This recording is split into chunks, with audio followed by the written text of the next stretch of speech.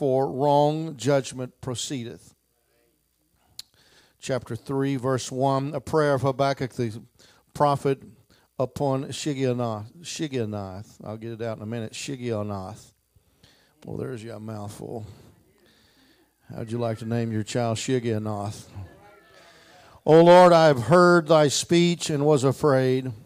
O Lord, revive thy work in the midst of the years. In the midst of the years, make known in wrath, remember mercy. Verse 17, although the fig tree shall not blossom, neither shall fruit be in the vines, the labor of the olive shall fail, and the field shall yield no meat. The flock shall be cut off from the fold, and there shall be no herd in the stalls. Yet will I rejoice in the Lord. I will joy in the God of my salvation. The Lord God is my strength, and he will make my feet like hinds' feet, and he will make me to walk upon mine high places. Amen. And today's lesson is entitled Rejoicing in Difficult Times. You may be seated.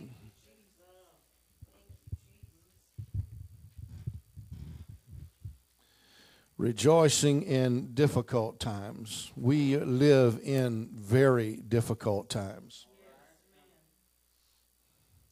I was reading about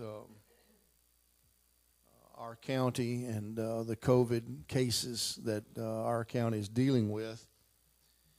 And at this point, as of last night, the new cases are 7 new cases a day. And that's just in our county alone. So we're living in very perilous times. People are dying left and right. A friend of ours, pastors in Moss Hill, Brother Mike Mahaney, I've known him all my life. His brother-in-law, who I happen to know well, at 45 years old, died of COVID this past week. He was a pharmacist himself, and I think that he was vaccinated, but he died of a heart attack due to COVID-related symptoms. We're living in perilous times where people are dying and having great situations come upon them. But I'm glad to know that the Lord is still in charge. He's still in control. He still rules and he still reigns. Amen. Praise God. And we're going to talk about rejoicing in difficult times. Amen. It's hard to rejoice when things ain't going too good. Amen. I said it's hard to rejoice when things aren't going good. You know, anybody can rejoice when everything's looking good. You know, when the blessings are flowing and you're getting along with everybody, there's no problems in the family, the car's running fine, the job's got a raise. Come on now. Everything's looking good. No problems to be had. You can rejoice. That's easy. Anybody can rejoice at those circumstances. But when you got 5 flats, means even the spare is flat. The dog has bit you. Children don't want to talk to you. Come on, somebody. It's hard to rejoice. But yet it tells us in Scripture, rejoice in the Lord. How often?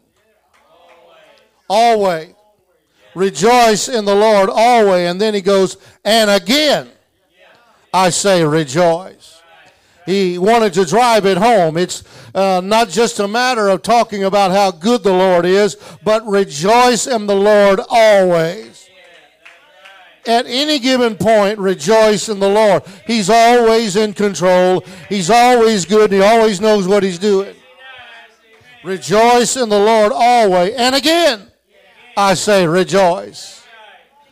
Praise God. Praise the Lord. Said, Lord, it took everything in my power to rejoice in the Lord. Well, again, I say unto you, rejoice. Do it again.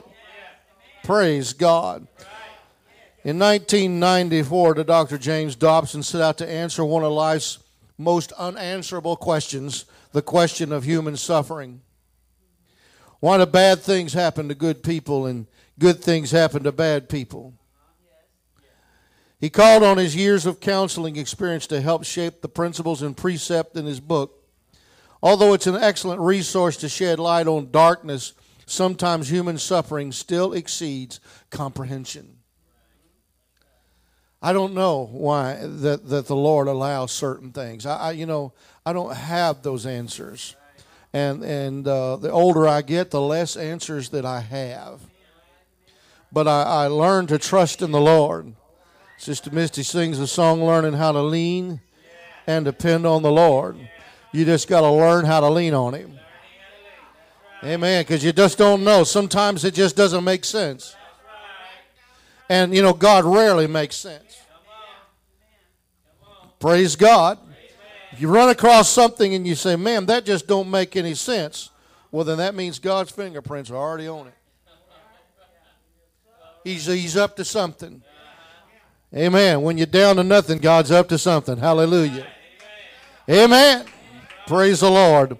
Before Dobson wrote, Habakkuk wrote a short 3-chapter book that bears his name.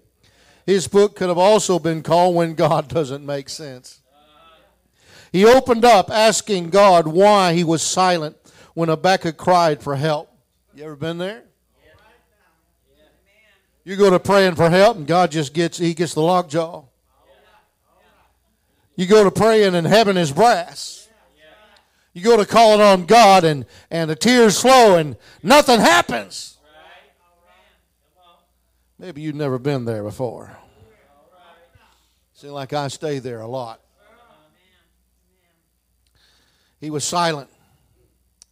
When God's quiet, that's be the hardest part of your walk with God, is when God is quiet. And God is quiet with purpose. Generally speaking, when God gets quiet, He teaches you more than when He's speaking. So what is He teaching me when He's quiet? He's teaching me to trust Him. He's teaching me to endure. He that endureth to the end, the same shall be saved. Now, if you're going to be saved, you've got to learn to endure some things. Endure implies that it's not always pleasant. Amen. Now, the good times, you don't have to worry about enduring that. You enjoy that. But the hard times is the ones that you just put up with. Say, well, it's not exactly what I wanted, but God's still in control. I'm going to hold to His unchanging hand.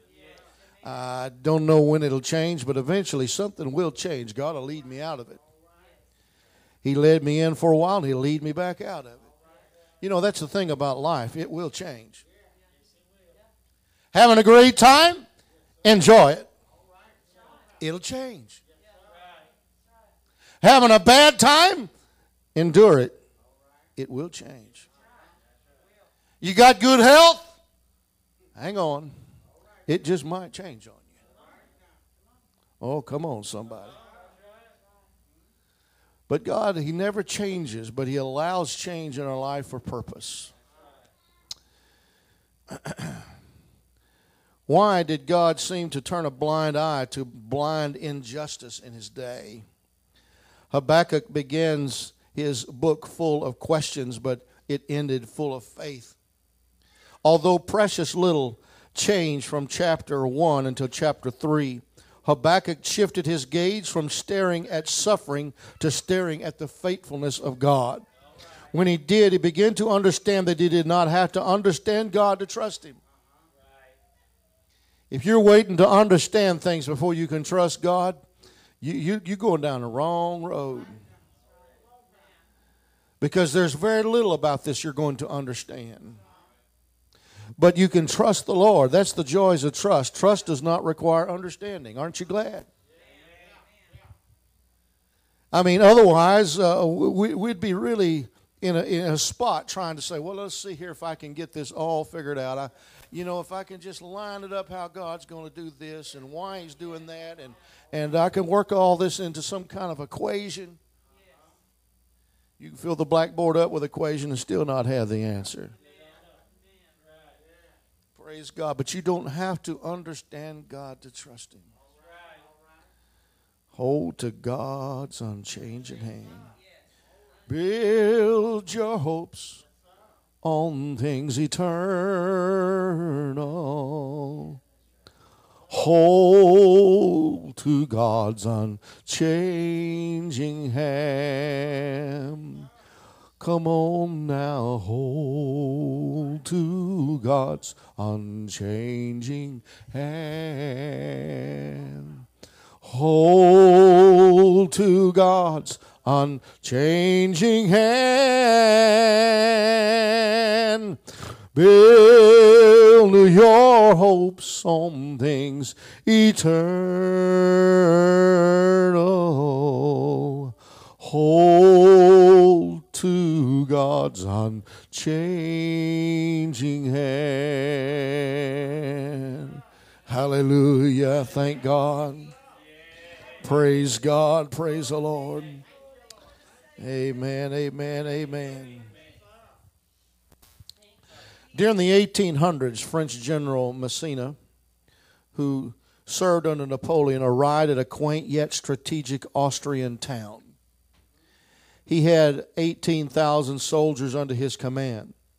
They busily began preparations to invade the town and take control of it. The stunned Austrian citizens were terrified by the approaching army. They realized that they were about to be beaten, killed, and sold into slavery. With no options for outside assistance, they laid down plans for their counterattack. What would they do? Since it was Easter Sunday and their upcoming deaths were seemingly imminent, no matter what they did, they went to church. In their minds, their only defense was to hope for direct intervention from God. So they rang the church bells, put on their Sunday best, and worshiped the Lord. When the services ended, the Austrian believers opened the church doors to find out that the entire French battalion had left. It turned out that General Massena incorrectly confused the ringing of the church bells for Easter service for what he thought was the announcement of the arrival of the entire Austrian army. The city was saved because they decided to rejoice in difficult times. Oh, sometimes you just got to ring the bell. So how do I ring the bell? Worship God. Say, God, I'm going to worship you no matter what. I'm going to go ahead and rejoice in you. Even though it looks terrible and there doesn't seem to be any way around it, I'm still going to worship you, Lord. You know the best way to blow the devil's mind is to magnify God in the heat of the battle. When you're going through your hardest time, say, God, it doesn't make sense, but you know what? I'm still going to magnify your name. I'm still going to praise your name. You're still righteous. You're still holy.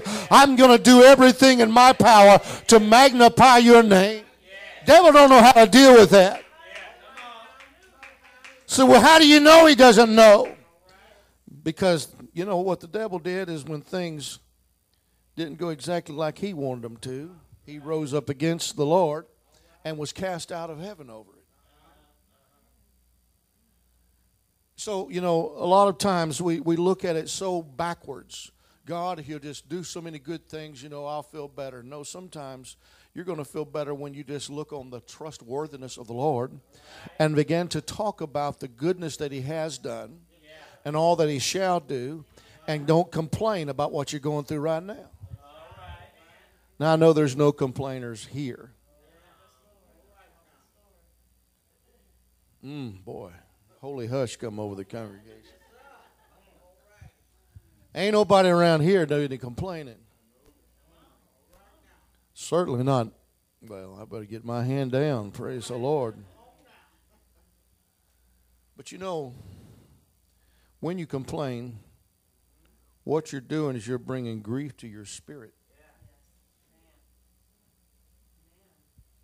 And don't you ever forget it that the devil knows it. You know, the devil, a lot of times, he'll just stir up our spirit and then stand back and watch us do the rest. A lot of times he doesn't have to go all the way in torment and bring us to all these frustrating points. All he's got to do is just stir our spirit up a little bit. And then if we're not careful because we're not close enough to the Lord, that we start complaining. And the devil say, well, that's all I got to do with them. I'll go worry about somebody else now. Because while you're complaining, you're stirring up your own spirit. You're bringing trouble to your own spirit. And then you got to pray that down before you can see beyond that.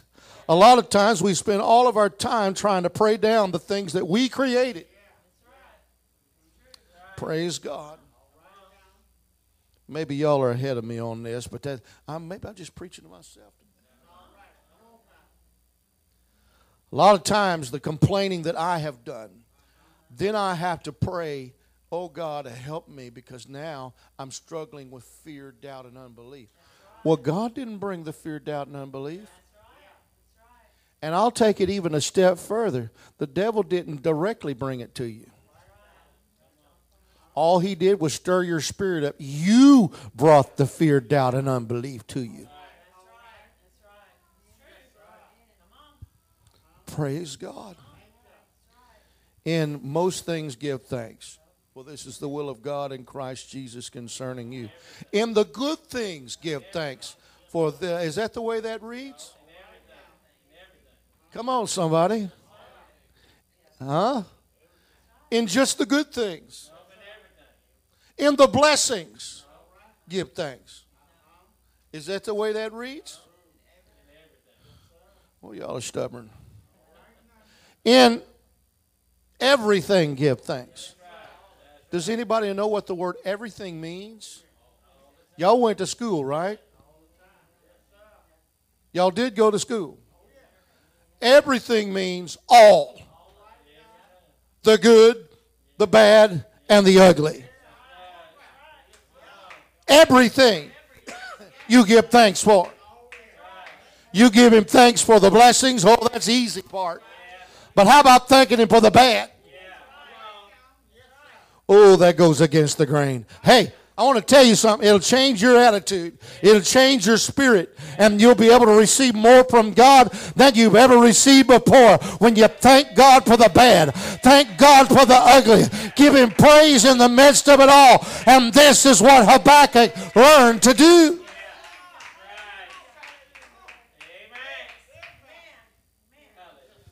The first words we read by the prophet Habakkuk are the cries of anguish. O Lord, how long shall I cry, and thou wilt not hear? Now, I know y'all have never been through anything like that before. Lord, how long am I going to have to pray you not hear me? Now, Habakkuk was operating under the false assumption that just because God didn't answer him immediately, that he didn't hear. That's not true.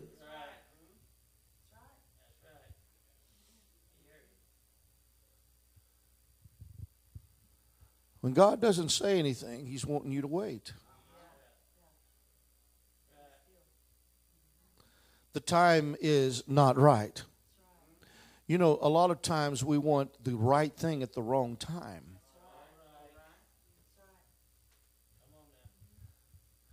Now, let's face it, folks. If all we ever received after serving God was good, chances are it wouldn't take us long that we would become very, very self-centered. Because there are times that, you know, the rain falls on the just and the unjust alike. And it tempers us. The bad will temper us. It can actually work for your good. If all you ever gets good all the time, before long you become selfish, you become lazy. You ever run across somebody that was raised in an extremely wealthy home? I used to work for a few. Not all of them are in the same bucket, but there was one boy, I tell you what, I've talked about him before. He was something else. He inherited a very vast empire, a retail empire. And this man you couldn't trust him as far as you could throw him.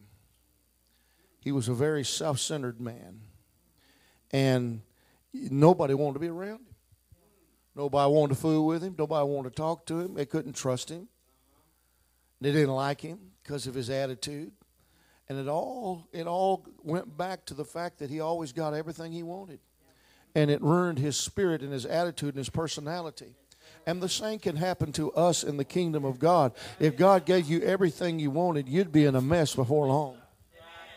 If all you ever received of the Lord was good, there would be times that you would get to a point you become selfish and lazy and self-serving. But there are times that God steps back and says, okay, now there's going to be a little difficult times, and you're going to have to trust me with this. And if you can't trust me, that means you can't grow.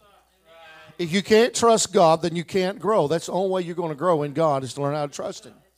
Because what happens is while you're trusting him, then God is putting something into your spirit. You know, it's easy to look at the blessings and say, oh God, you've answered my prayer. You've done everything that I've asked you for. But what you don't realize is that he started answering your prayer back when it turned dark, back when it turned black, back when it turned bad for you. God was answering prayer there. How can God answer prayer through the blackness? He'll answer the prayer by teaching you to trust him, teaching you to grow in him, and to mature and to gain strength. That's the only way you'll mature and gain strength is in the dark times.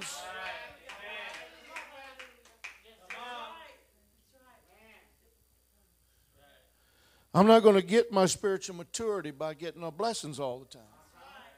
I don't learn a lot from blessings. Why? Because blessings appeal to the flesh. Oh, I enjoy the blessings. Oh, bring it on, God, and pile it on. I'm not saying it's wrong to get blessings. But I am saying we don't need to focus on the blessings alone. And when the bad times come, we say, okay, God, you're allowing bad times for a purpose, and I'm still going to trust you because I want to grow and mature in you. And I want to take this as a learning process to cause me to be able to be strengthened and to mature in God. Praise the Lord.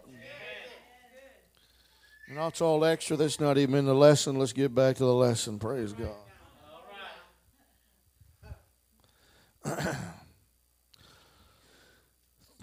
In times of overwhelming circumstances and discouragement, people wonder if God even hears our prayers. They're left to question how long they will have to cry out to the Lord before he will respond. When Israel was in Egypt, after Joseph's time period, and they were suffering under the hand of the Egyptians, they began to cry out to God. God didn't immediately answer them. Why didn't he immediately answer them? Because the man that he was sending was not ready.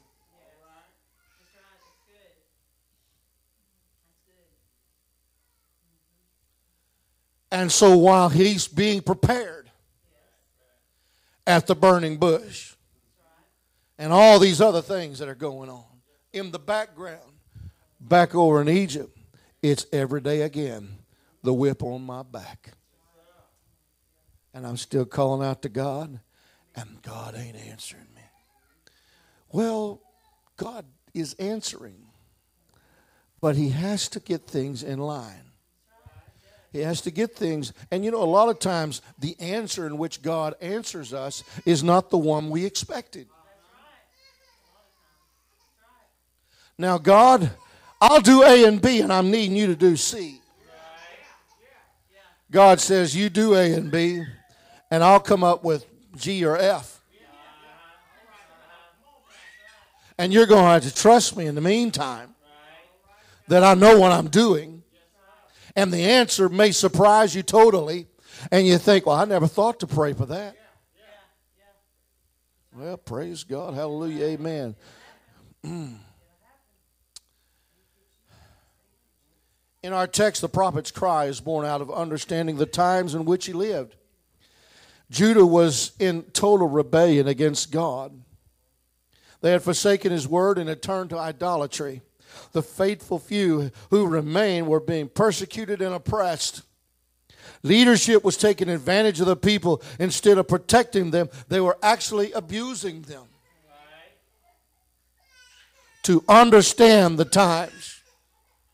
To understand the times. You know, the Bible says in the last days that people are going to be lovers of pleasure more than lovers of God. You want to see where everybody's at? They're probably in front of a TV out here somewhere.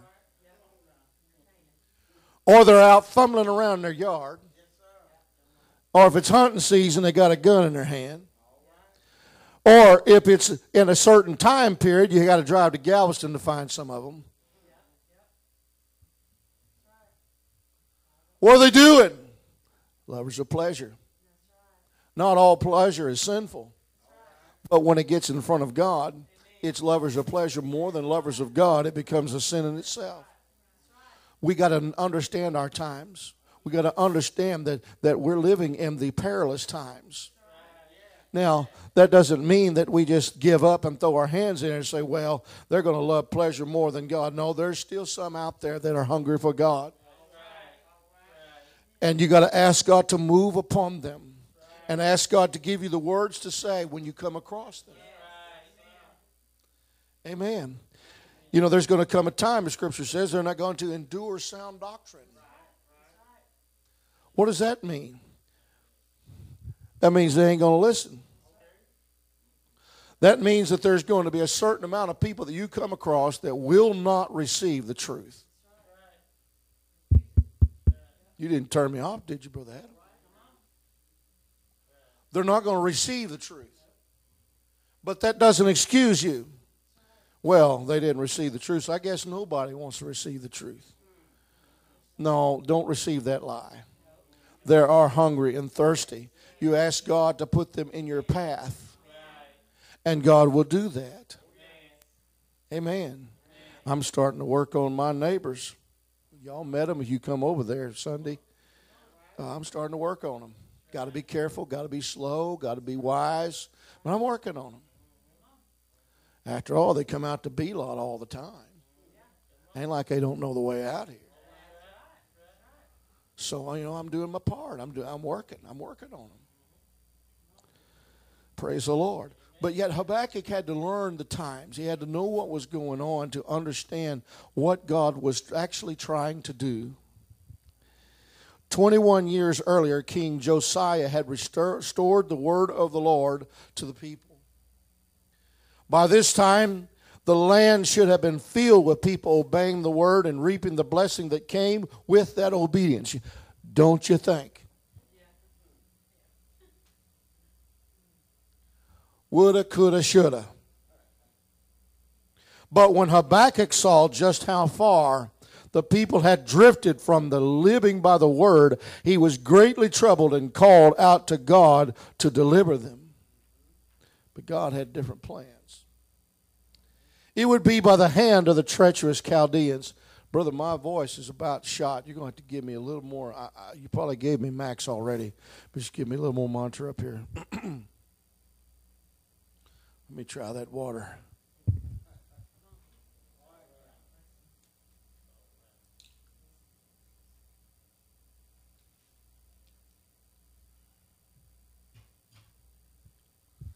God bless Brother Justin. He brought a cup of cold water in the name of the Lord. Praise God. I told him, I said, what's your name again? Of course, I already tormented his sons already this morning. Good to have him back from vacation.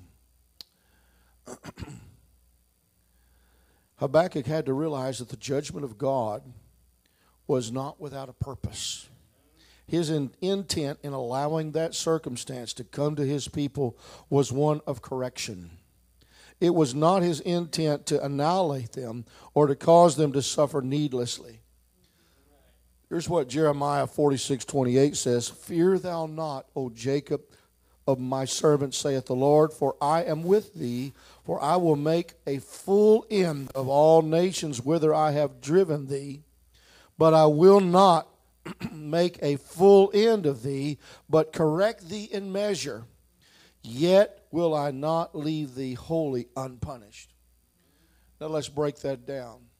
What he's saying is, I'm not going to just stand by and not punish you for what you deserve.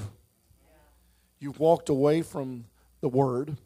You're not living according to the Word. And you're going after idolatry. The Word calls for punishment. You do still reap what you sow. A lot of times we'll sow all kind of ignorant stuff and then complain when it happens that we've reaped it. A lot of times it's just because we have done stupid stuff, and now we get to pay for the crop that you sowed for. Praise God. I see I'm losing you this morning.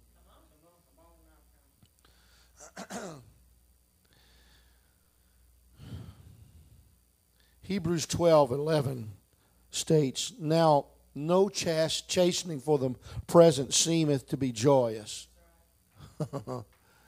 Oh, when Dad would pull off that black beauty, that slender piece of leather that went through the belt loops, that's black beauty.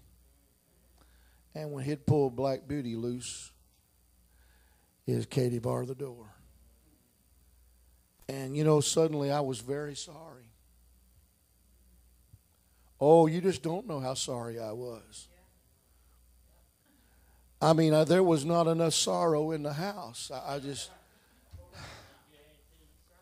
I sorrowed all over the place. It didn't help. Because judgment had come. And generally he'd spank until he got tired. And if I did any hollering, he'd spank that much more. Well, of course it hurt. In Proverbs, it tells you, beat thy child with rods, and you'll deliver thy child's soul from hell. Spare the rod, you hate your child. That's what it says. It doesn't say spoil the child. Spare the rod, you hate your child. If you don't correct your children, then what you're doing is you're building something in them that they can learn, that they can get away with just about everything they want to. And once they get on their own, then it's going to be even more so pronounced. Well, that didn't cost any extra, praise the Lord, amen. He said, but no chastening for the present seemeth to be joyous, but grievous. Nevertheless, afterward it yieldeth peaceable fruit of righteousness unto them which are exercised thereby. Now, when Richard Motes Sr. got done with Richard Motes Jr., this is what you would hear. Nah, nah, nah, nah, nah, nah.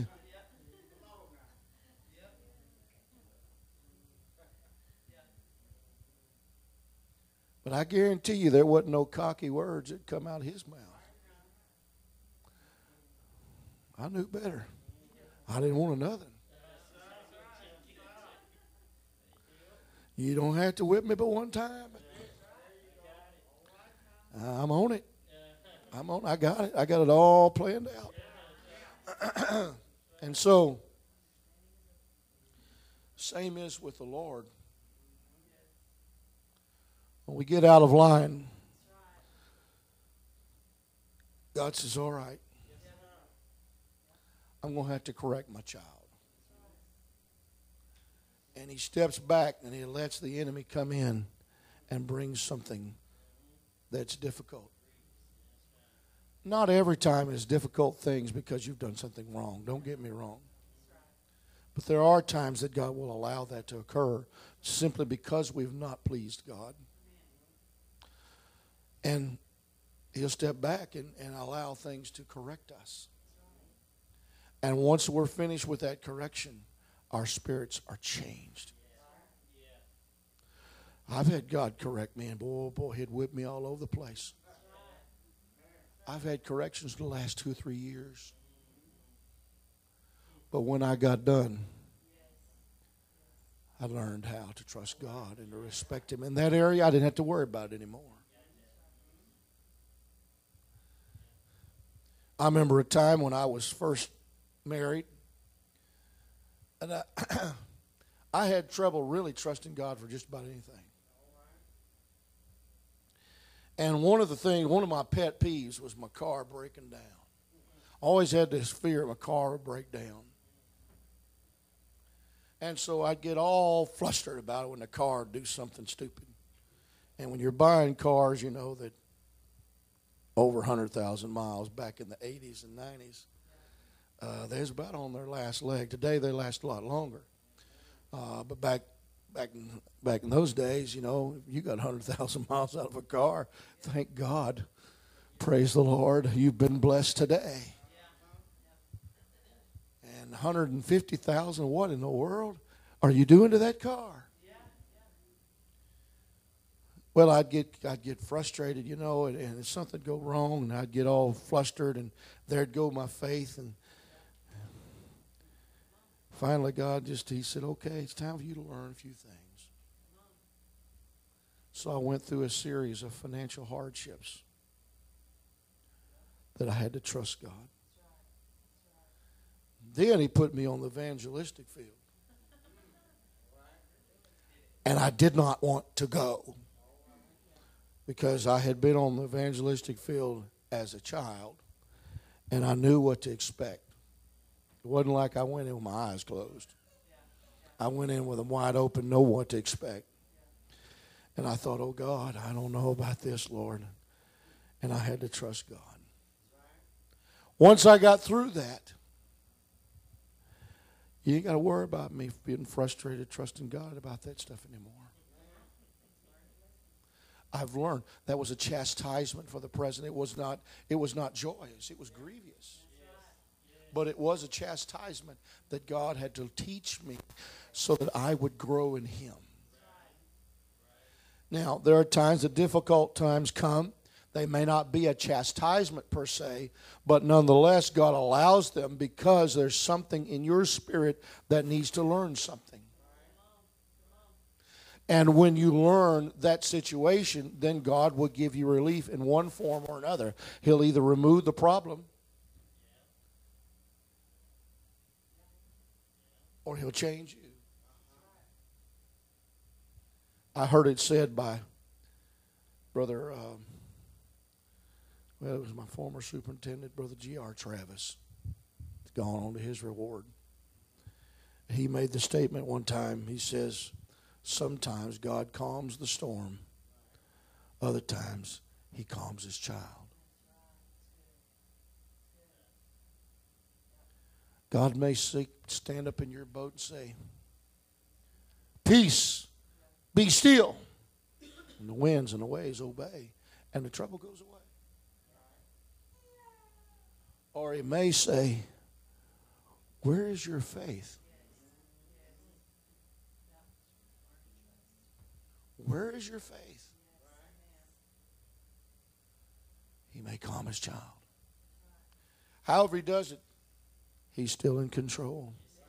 We follow after Him. Once Habakkuk understood what the Lord was doing, he was left with a choice. He could surrender to the mindset that says there is no hope, or he could begin to pray for revival and mercy. What a choice. We have the same choice when adverse circumstances come our way. We can choose to continue to complain and grumble to the Lord over things being the way they are. Or we can come to the realization that God desires us to pray and seek His face for good to come of the situation. If we spent half as much energy, if we spent half as much energy on prayer as we did on griping and complaining and moaning and groaning, what we couldn't do for the kingdom of God. Hey, they rejoiced when they were suffering for the name of the Lord. We complain when it don't turn out our way. Who are you serving anyway? Is it your own fleshly desires or is it the desire of the Lord? Well, I don't know the desire of the Lord. Wait on the Lord. He'll let you know. Praise God. The prophet was incredibly transparent with God when he said, "O Lord, I have heard thy speech and was afraid." God, I heard what you planned to do, and I thought, oh my goodness. He was admitting that not only was there a fear of the Chaldeans attacking them, but there was also a fear that came from knowing that God was directing them. You know, it's something about us human beings that we want to kind of feel like we got our hand on the reins. What will we do tomorrow? Well, I'm going to do this. Well, the scriptures bears out you better be careful about that kind of mindset. You need to say, if the Lord wills, we will do thus and such. It reminds me, and I've told this before, of the story of a minister that he says, you know, I asked the Lord for everything, what I'm supposed to do. He asked the Lord where they should go to lunch. When's the last time you asked the Lord where you're going to go for lunch? How about the major decisions that you make? Do you take that to the Lord, or do you just say, well, I got this? What about the minor decisions? Oh, my God. And every step that we make. You know, sometimes we can make one mistake that puts everything out of line. They say that when they were shooting for the moon for the very first time in 60, whatever that was, I know they went on the moon at 69, but they went around the moon before that. But when they were shooting for the moon for the first time, first of all, they had the computer equivalency of the modern day microwave. That's all they had. Wow. And so they're sending this several ton vehicle by rocket propulsion out past the Earth atmosphere, and it's aimed toward a glassy planet. It's made of reflective rock. It's heading toward this big planet out there. And they said if they'd been off just less than a quarter of an inch, they'd have missed the moon by a mile. Just a little off. We say, oh God, I want to be in your will. If you want to be in God's will, then everything you do needs to be funneled through his will. And don't assume that you know everything. Don't assume that you know the next step to take. Brother Archer has gone on to his reward, used to sing a song, so tell me where to put my foot down next. I can't go on any farther until you tell me where to step. Oh, God, tell me where to go next. Habakkuk's prayer resounded through the heavens when he petitioned God, O Lord, revive thy work in the midst of the years. In the midst of the years make known, in wrath remember mercy. What a prayer request to bring before the Lord. He was basically telling the Lord that they deserved the adversity that was coming their way.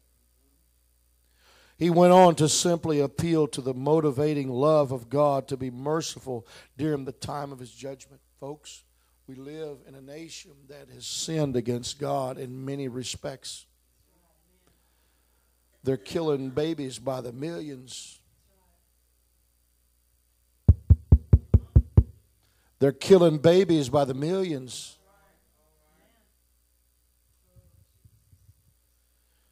Perverted lifestyles. They go directly, diabolically against the Word of God. now is being blessed and sanctioned, and we're all expected and commanded by, at least by government, that we pretend with them that they are what they are. To go against even nature, to pretend with them as to what they are. Oh, God's not going to turn his head to that kind of sin. He will judge America sooner or later. And you just might be alive when God starts judging. And then find yourself right at the place of Habakkuk. And I believe that we're on the onset of that judgment of God. I do. I believe that. We're seeing things happen. Things are being set up. But I also believe that God will send judgment. But in the midst of the things and the perilous times in which we're living in, we can be like Habakkuk saying, oh God, in the midst of these years, remember in judgment, remember mercy. Be merciful, oh God. Yes, our nation deserves everything that you throw at it, but be merciful. Be merciful. When's the last time you prayed for mercy for your nation? Mercy. Mercy.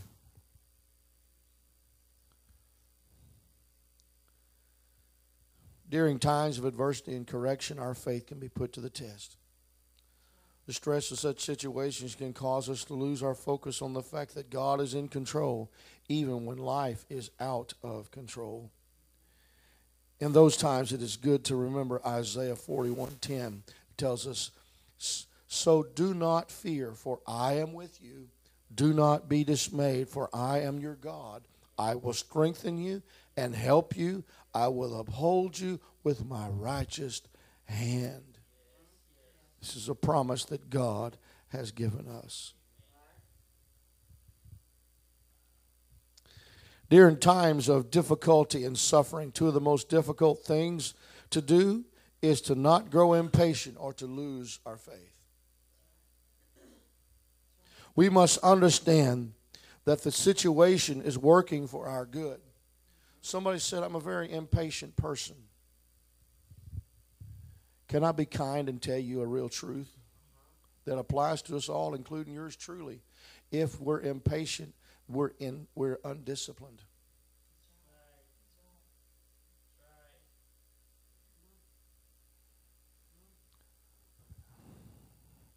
You want to see life in the raw? Have kids. And all the parents said amen. Have children. If you want to know just what you were like, have a kid. We tend to gloss it over. Oh, I was the model child. Yeah, right. Sure you were. Oh, my goodness. And they start doing stuff and you think, I can't believe that I did stuff like that. But one thing you'll observe about children is they're impatient. Now, if you behave yourself, we're going to go down here and get some ice cream. They didn't hear the behave part. What part did they hear? All they heard was the ice cream part. And so their mind does not focus on this over here. It focuses on this over here. And it don't take long. They're back to fighting and carrying on and acting a fool. Acting like you did when you was their age. And suddenly ice cream's off the table. Then you have pity for them. And it's back on the table again. Now, come on, somebody. I ain't the only one that's done this kind of stuff. Yeah. But the bottom line is they're impatient because they're children. They're not disciplined. Over a period of time as they get older, hopefully.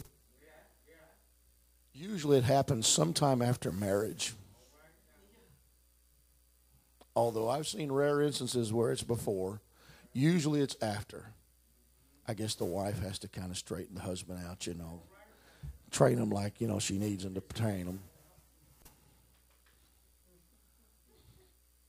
I ain't heard a word out of Brother Justin. He got awful quiet. Awful quiet. But honestly, until there is a maturity, excuse me, there'll be no discipline. And if there's no discipline, then there's no patience. So if we have trouble with patience, we need to go back and look at ourselves all over again and say, wait a minute. There's something I did not mature in. Folks, if you hear what I have to say, I didn't plan to say this. The Lord gave this to me. If you look at it from that perspective, there's something I missed. God help me to mature. And buddy, He'll load your wagon. That's like asking God for patience. Same thing. God, I want patience and give it to me now, God.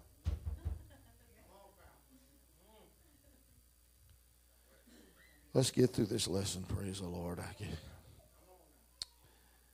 Romans 8:28 tells us, and we know that all things, just the good things, the pleasant things, the blessings. Huh? Is that the way that reads, Brother Justin? What?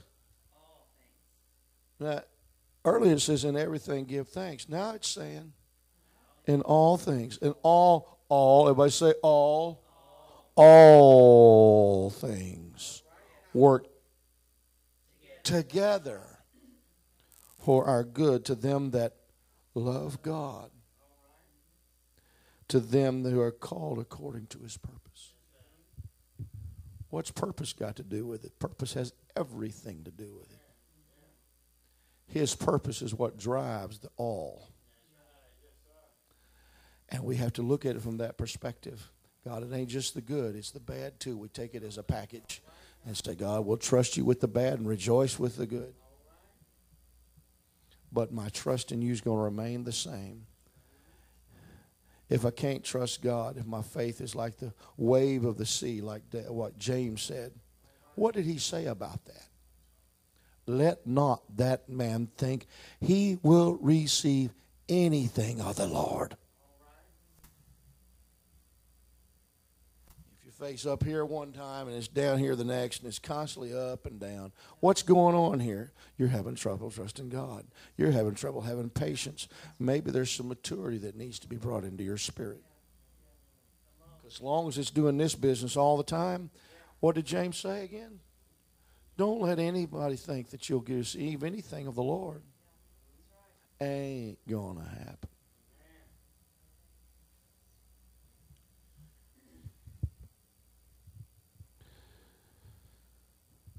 As we faithfully serve Him and rejoice in difficult times, He will strengthen us and increase our faith. Even in those difficult times we create, like Judah did during the time of Habakkuk, God can still work those times for our good. But we must do as Habakkuk pledged to do in Habakkuk 3:18. Yet will I rejoice in the Lord. I will joy in the God of my salvation. Sounds good on a Sunday morning, Sister Gabby. I'm going to rejoice when it's bad. Sounds good. Don't that sound good at church, man? Makes you look spiritual. Woo. Give you goose pimples when you say it. But how about Monday morning? You ain't got Pastor Motes and the rest of the congregation to egg you on. It's just you and Jesus now. Can you still say it then? Praise the Lord. Stand with us. God bless you in the name of the Lord.